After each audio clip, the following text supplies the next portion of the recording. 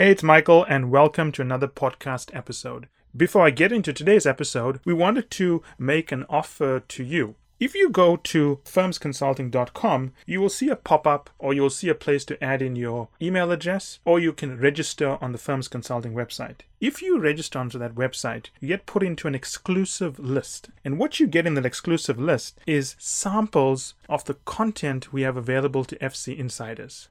So, that said, I hope you enjoyed today's episode. In today's podcast, what I want to talk about is something that I think affects every single consultant in the world. And that is the issue of confidence, arrogance, or whatever you want to call it, right? I do believe MBA programs around the world have a lot to do with this.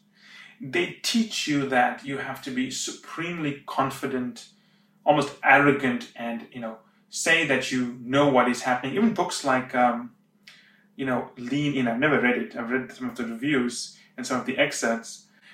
That's all a little bit misleading to me, right? Isn't it misleading? Do you want an advisor who says he can do something when he cannot do it and jumps in it's a hit or miss? I don't think anyone wants that. So I find those books to be, I'm sure Sheryl Sandberg has a lot of great things in those books, and I do not want to judge her book based on one excerpt, which may be taken out of consideration, out of context. But if it's not taken out of context, I don't think that's pretty good advice. I think everyone, women or men, consultants need to be able to step forward and volunteer to do things and do it, but you shouldn't mislead. Now, why am I saying this?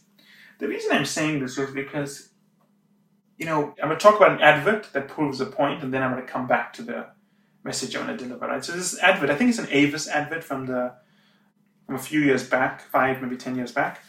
And I think it's an Avis advert because the lady in the advert was wearing a red blazer, which I think is the Avis colors. I could be wrong. But anyway, the advert begins by this guy telling his friend that he's met the woman of his dreams. And he's really in love with her, and she's the most wonderful person in the world. She makes him feel so special, and something along those lines. And he really thinks that this is the one he's going to take home to his mother. So anyway, the camera then cuts to his friend and him walking into this building with glass doors, and he's carrying some flowers, and his friend says something along the lines of, "Hey, that's an Avis lady. She's friendly like that to everyone." Now, why am I telling you about the Avis story and talking about overconfidence and overcommitting in management consulting? Okay? There's a reason for this.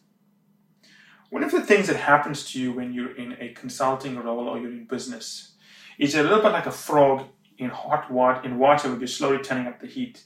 You don't realize that the environment which you're in has maybe become a bit abrasive, showy, arrogant, overconfident. You just slowly adjust to it until you see someone that is the complete opposite, and you think to yourself, wow, that's a style that, I've never seen someone use, and it makes perfect sense.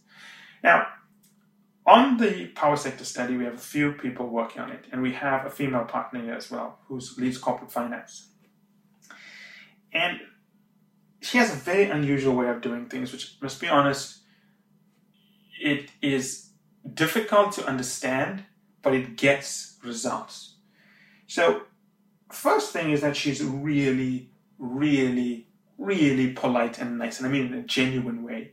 That's someone who greets you, and not someone who smiles at you just for the sake of doing it, but someone who's actually nice. And it's very apparent she's actually nice because everyone wants to work with her and everyone thinks she's the most amazing person in the world, right?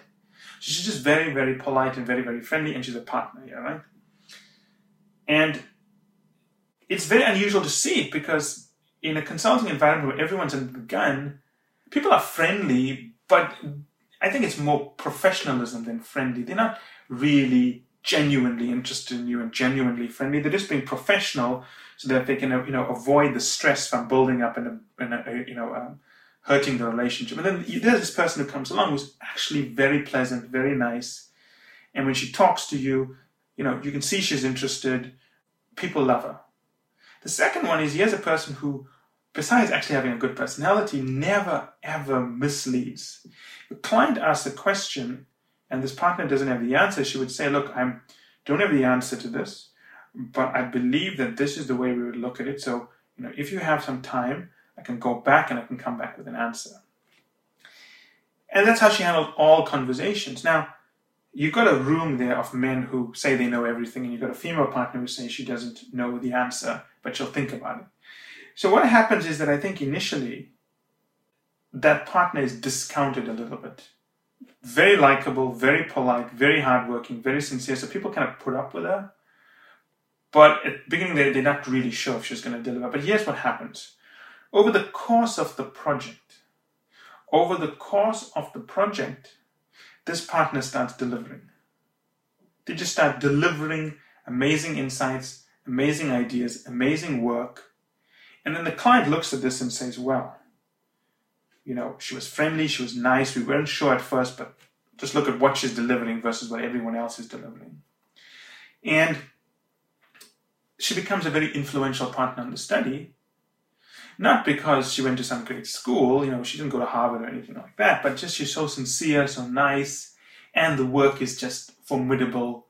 She really cares about the client and really thinks through client issues, never overcommits, never puts up a hand and says something just to, steal the limelight. And the lesson here, the lesson I want to deliver is this. I think that when you are building your career, and this applies to any level, whether you're a partner level, whether you're sort of a middle level manager or you're a more junior level, I think it's okay to be confident. I think it's okay to have, high self-worth and to, raise your hand and volunteer for things.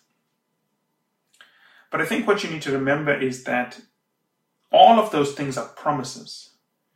When you are confident and you speak confidently to the client and the client agrees to listen to you, you are making a promise to the client, look, I am confident. If you listen to me, I will deliver. Now, a promise still needs to be backed up by delivery. So what you need to decide here is this. If you're going to be supremely confident, and I would say most people are actually arrogant as opposed to just confident, don't assume that's going to get you everywhere that you need to go. You still have to deliver. And if you are not so confident initially, it doesn't matter if you're someone who's not going to let that impact you and still delivers at the end, because at the end of the day, consultants care about delivery, right? And that's what matters. And I'm going to explain this in a slightly different way to you so you understand it. Obviously, if you're listening to this podcast, you understand firms consulting, and we have two sides of the business they feed each other, but they are different. One side, we prepare people for case interviews at McKinsey and BCG primarily, Bain as well, but mostly McKinsey and BCG. And then we have the other side of the business, which is actually a pseudo consulting firm. We consult the clients and we publish those things on our website. Now, the side of the business that teaches people case interviews, it's a very weird business to be in. Unless you worked at McKinsey or BCG, or to some extent Bain, unless you have that on your resume, the people who want case interview advice don't want to be trained by those people at Firms Consulting. So you must be an alumni of one of those firms. You could be the dumbest alumni. You could be the guy who was managed out after 4 months at Bain. You could be someone who doesn't know the capital of the United States. You could be someone who still thinks that a can of Coke costs 1 nickel in the United States, or 1 dime, or 1 penny. But if you have McKinsey, Bain, or BCG on your resume, clients want to be coached by you. Which is surprising because the best coach we have didn't work at one of those firms, right? And, in terms of placement rate, very high, but he's not a popular coach with our clients because he didn't work at one of those firms, but he's very good, right? So unless you have that paper qualification, no one wants to work with a coach because there's no way to judge the coach's ability. So the market doesn't know how to judge ability. They rely on paper resumes. Consulting is different. Initially, the client to some extent relies on your paper resume and say, oh my God, you worked at McKinsey, you went to Stanford and graduated first in your class as a George Akerlof scholar. My God, I can't wait for you to tell me what to do. But there's a big difference. Because as the study progresses, the client can judge your abilities. They can judge the quality of your recommendation. They can judge the way you think. So, initially you start with a paper profile. and then it branches out into your abilities. Versus the case interview side of our business where it starts with the paper profile, but even as you coach the client, they have no idea whether what you're doing makes any sense because they're not equipped to understand that. And as the sessions continue, they only will know if you were successful training them if they get an offer. If they don't get an offer, there's numerous reasons which are outside of the control of the coach, which would lead to them not getting an offer. So the point is, on that side of the business, the resume matters enormously for the coach. On the consulting side of the business, the resume does not matter as much for our partners because the delivery matters more. Now, why am I giving you this story? The reason I'm giving you this story is because when you go into a consulting study as any consultant, play the long game, right? Be like this female partner who doesn't overpromise, is genuinely nice. And because she doesn't overpromise, she now has developed a reputation where when she says something, people listen to her because she doesn't exaggerate. She doesn't just say something to get attention. So people say, hold on a minute. I've actually seen clients say, hey, hold on a minute, let's listen to her. Why do you say this? Why do you think this will be a problem? And this is a far cry from the start of the project where people wouldn't even give her the time of day because, she wasn't as forthright. So the point I'm trying to make here is this. If you are really good, you're going to be successful. Doesn't matter the style you are using. It actually helps to be extremely polite, genuinely friendly, sincere, just a nice person to work with. And honestly, I don't see that with a lot of people today. And here's a partner that everyone wants to work with. She's just so nice and she's so smart and she gets things done and she really helps people and develops them.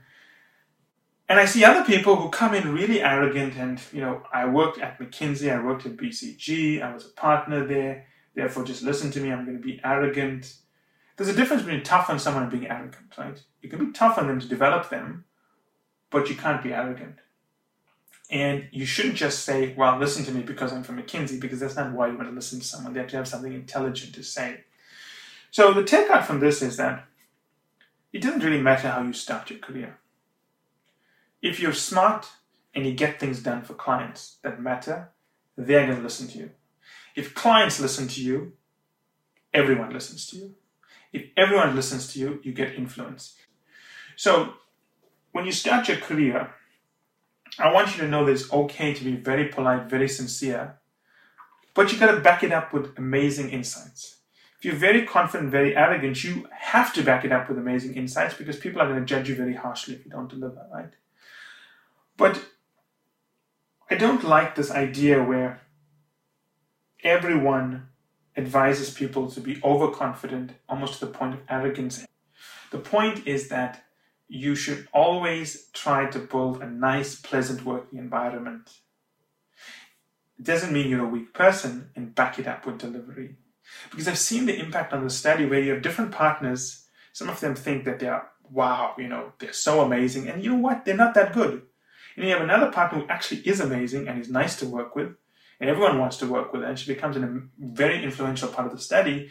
And people don't know why she's influential. Well, it's easy. She's nice and she's intelligent and she solves the client problems, right? Versus other partners who are not so nice, are very arrogant, and they talk down a little bit to the client as opposed to taking the time to help the client understand things. In the long term, the one who adds value wins. And arrogance and confidence is of zero value to the client. Remember that. Confidence is only valuable to you because it makes you feel good when you present. But it's not really valuable to the client in the long term. It adds no value to the client in the long term. Zero. And remember, the aim of creating a competitive advantage in your career and life is you have to do things that add value to your clients. So as you're more confident, you may think it's useful for your client. It's not. It's useful for you. And you need to remember that you must deliver. And who wants to work with someone who has a abrasive personality? So at least make it a fun experience for your clients. And to wrap up here, I would like to remind you that in the long term, the strength of your resume matters very little. Yeah, if you've got a great school on your resume, you're always going to get better opportunities, but it depends how ambitious you are. If you just want to get good opportunities, then okay, you went to a great school, you were going to get that. If you want to have great opportunities, that could really stand out and shoot out the lights, you have to be able to deliver. You have to be able to deliver, and you have to make people like you as you deliver. And I think that's a rare skill. And when I see it, I know this person is going to be a leader in the future. This is someone who you want to put in a leadership role because they are doing the right things. They're not over-promising. They're not lying to get people to agree. They're giving the tough feedback, but they're doing it in such a nice way that you want to listen to them, right? And that's a unique kind of leader. Don't rely on your paper resume to get ahead. As always, if you have comments and questions, I'll be more than happy to respond to them. And that's it for today's episode. I hope you enjoyed it as much as I enjoyed doing the episode. Finally, I want you to remember that the only way to get access to our special offers, the only way to get our special pricing, and the only way to get samples of our content is to join the list on firmsconsulting.com. It's the only way also to get access to our unique advanced content that we make available to insiders. So if you want to get a sneak peek of things, test it out, see what's in there, this is the place to go. And finally, I want to thank you again for making us one of the largest podcast channels around the world for careers and for the 2 million downloads and counting.